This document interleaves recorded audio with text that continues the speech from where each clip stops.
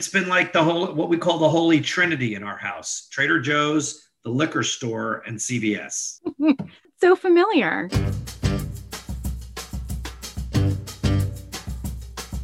Hi, I'm Maddie Orton, and you're listening to the Jersey Arts Podcast. It's been a little over 1 year since quarantine began for many of us. But glimmers of hope are on the horizon as COVID-19 vaccines reach more and more people.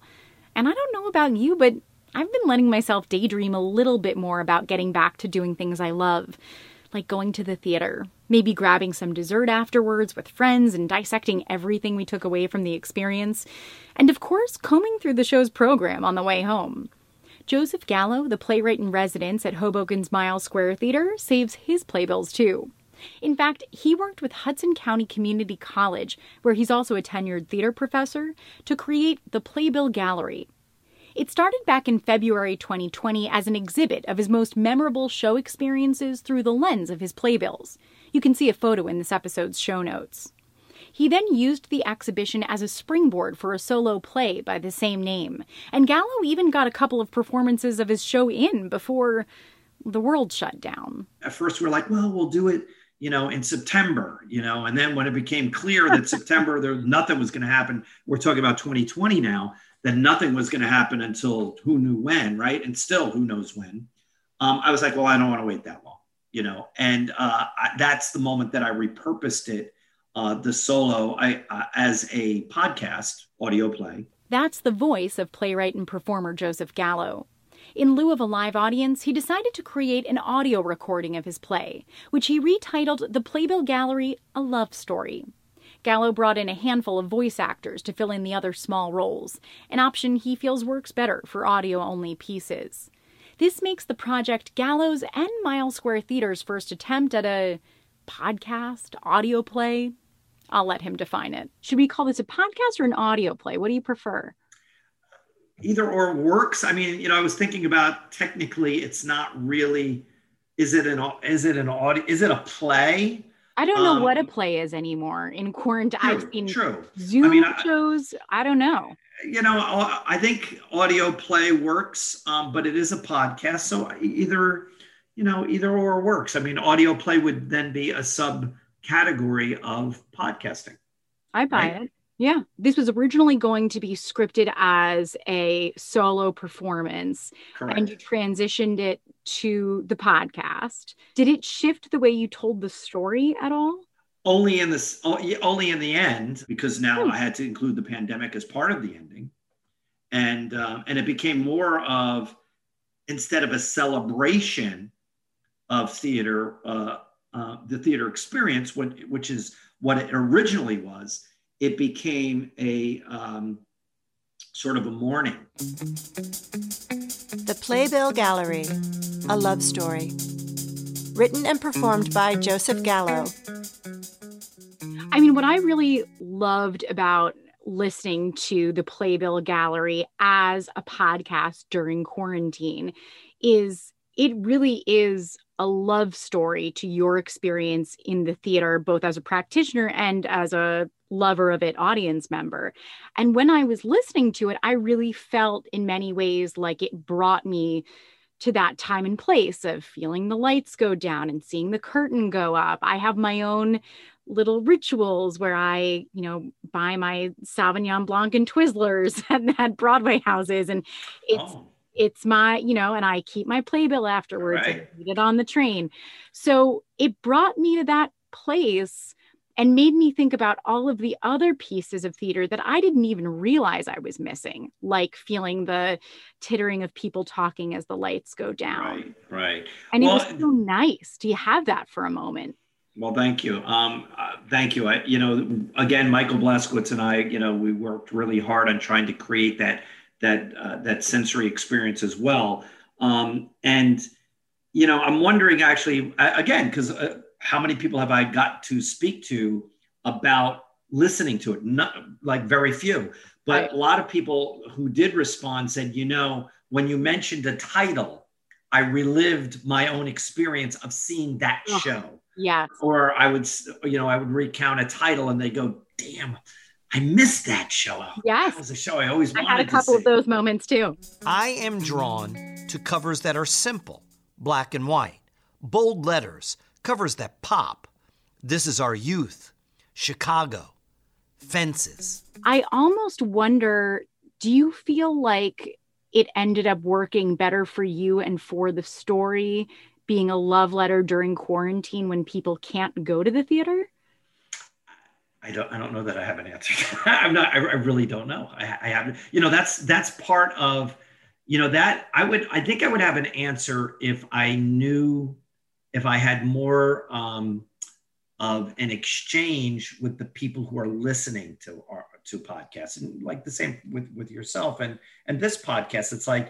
It's a little bit like being a novelist, right? You don't know who's reading your book, when, where, or how, or what the reaction is to it, which is the antithesis of the theater, which is live in the moment. You know who's at the show, you know who's not at the show, you know if the play's working or not, or you get that immediate feedback. But in the podcast, like out of the blue, I will get, someone will drop me an email, hey, I listened to your podcast, loved it, or they'll riff with me about something that really sparked their interest, but I don't know who's out there listening to it. Tell me a little bit about how this all started, because initially the Playbill Gallery was an actual exhibit in a gallery, right? Yes, the curator of the gallery, Michelle Vitale, she works, technically, I believe she works for the county of Hudson County, but the gallery that she runs is on the top floor of the library building at Hudson County Community College, and her offices are up there. So, frequently there's like cross-pollination between things that are happening at the college and with the space, especially like with student work, et cetera, and so forth. And so she and I were got into a conversation once, and she was talking about collecting. And I told her that I had this collection of playbills, that I had collected virtually every playbill of every show I had ever seen. And she was like, wow, that's cool. Well, how many do you have? I go, I really don't know. I have boxes of them. They're in storage. I literally have no idea. So she goes, well, maybe we could do a show. Maybe we can, give you a show. She did a terrific job curating. We had one wall that covered was all of my primary, what I thought were the primary shows, and that covered an entire wall. What makes a primary show? I could remember it. Okay. Since I started collecting, there have been so many plays, so many images that have stayed with me. The opening scenes from Rent, Reasons to be Pretty, American Idiot, Jerusalem, Fela on Broadway, Springsteen on Broadway, John Malkovich's entrance as Pale in Lanford Wilson's Burn This, August Osage County, and running back to my seat during the intermission because I did not want to miss a second of what came next. Really, it became, if we remembered, then there became just this stack that were on the floor of the gallery that did make the wall. And then we had a couple of cases of just memorabilia, because it was amazing the things that fell out of the programs that I had. Oh, sure. And then there was also, not just playbills, but then I also had a small stack of show bills, which were originally the competition to Playbill.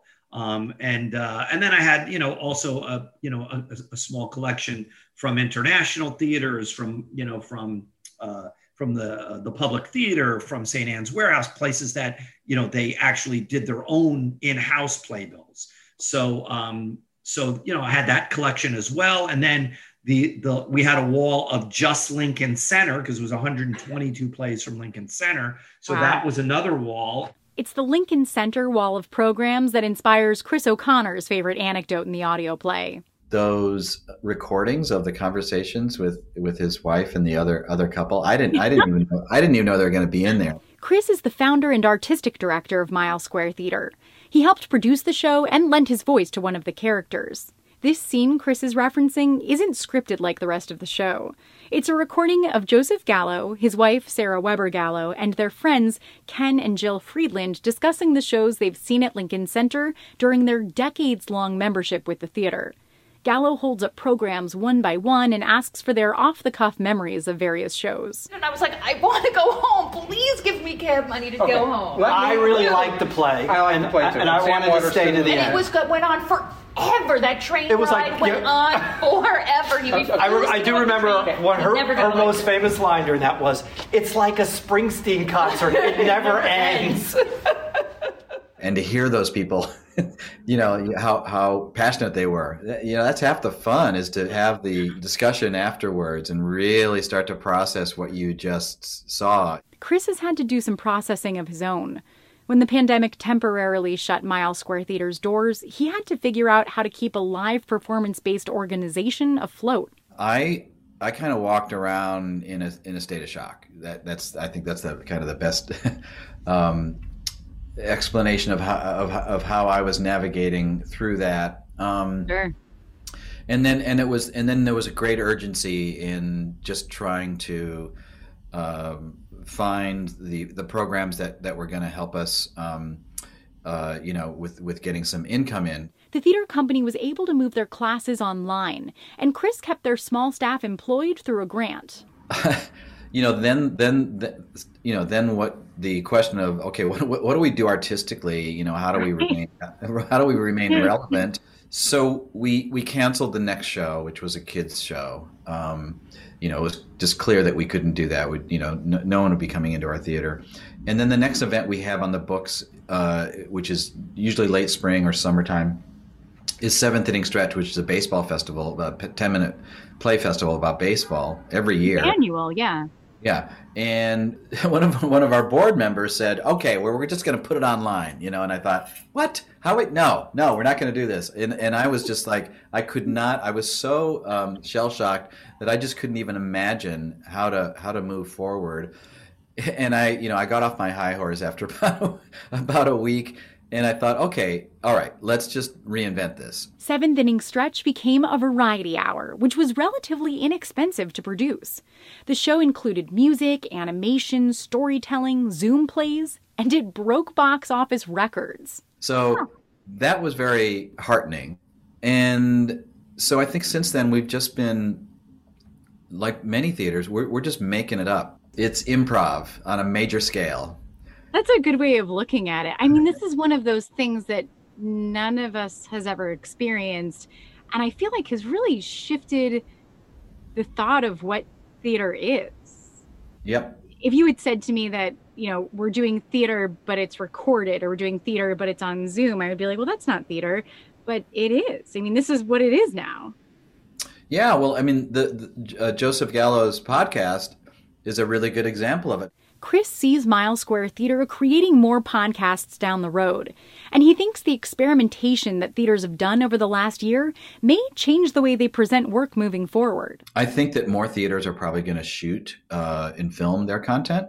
When Hamilton, finally hit Disney Plus, and the unbelievable quality of that film, of that production, and with the advent of Broadway on Demand, with all this theater-related video content, I could see us filming either premieres or sanctioned productions of new plays, and then putting it on those platforms, which will open up access to people who can't get to the theater, for one, and also to give us an opportunity to show our work more broadly. The opportunity to see some of the stuff that I never would have been able to see has been really interesting. Right. And that's kind of one of those things where I'm like, well, I kind of don't want that to go away. I want to have my experiences in person like I used to have. But it is nice to be able to say, like, I'd love to see this show in San Diego. And I'm not going to fly to San Diego tomorrow to see it, but I could still see it. That's pretty cool. Yeah, it is. And we're learning how to do it too.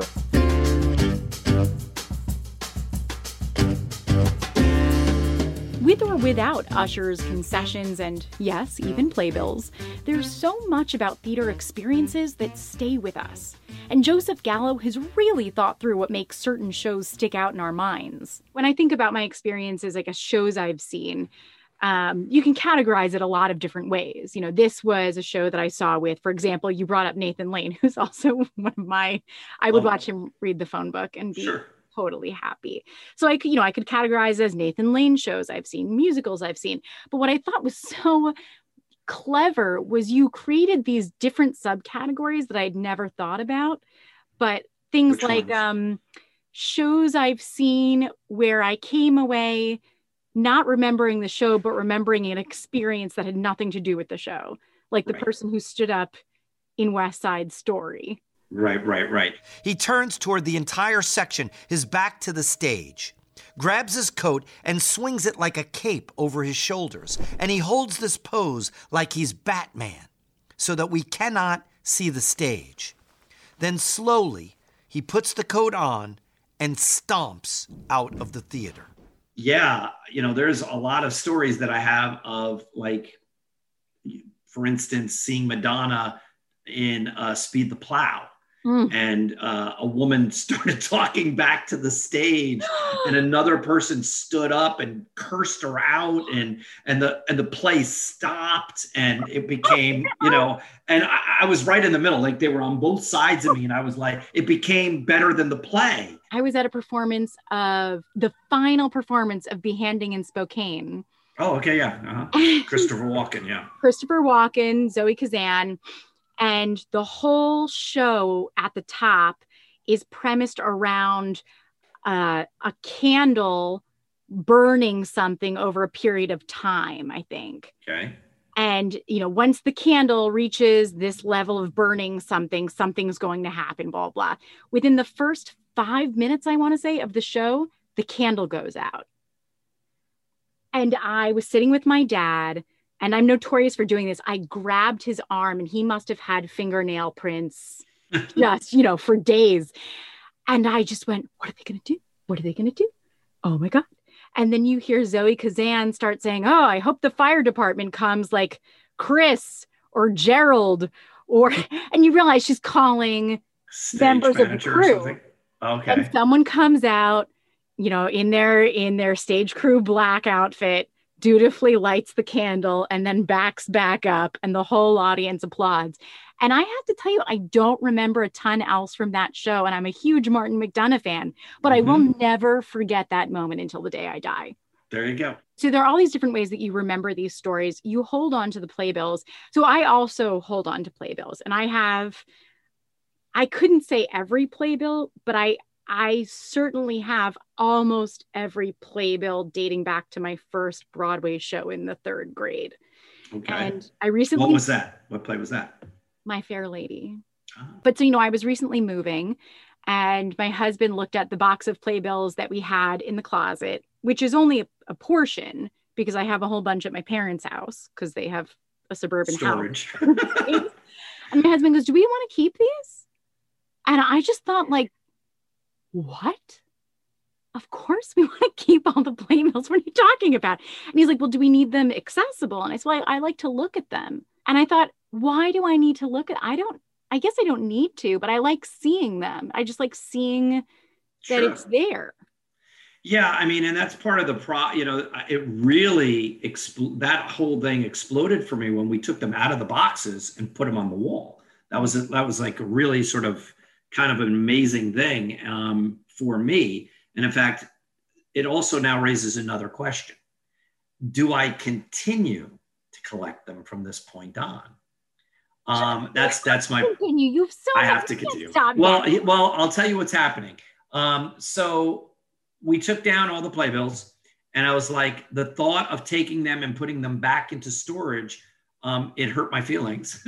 So I'm donating my entire collection to Hudson County Community College. And a couple of years ago, we built a studio theater classroom on the art floor. And so I donated, I'm donating the collection, and we're going to cover the walls around the entrance of the theater space of the studio theater classroom with the collection. Oh, I love that. So it will always be there to look. But if you want the stories behind that beautiful cover art, Mile Square Theater's first audio play, The Playbill Gallery, A Love Story, is the place to hear them. The podcast is available on their website, milesquaretheater.org. That's theater with an R-E. The Playbill Gallery, A Love Story is part of the New Jersey Theater Alliance's Stages Festival and is available for free at least through the end of May. To learn more about all things arts in New Jersey or to help fund more stories like this one, visit jerseyarts.com. If you liked this episode, be sure to give us a review, subscribe, and tell your friends. The Jersey Arts Podcast is presented by Art Pride New Jersey, advancing a state of creativity since 1986. This show is created in partnership with the New Jersey State Council on the Arts and receives additional support from the National Endowment for the Arts. This episode was hosted, produced, and edited by yours truly, Maddie Orton. Executive producers are Jim Atkinson and Corin Reif. Special thanks to Mile Square Theater.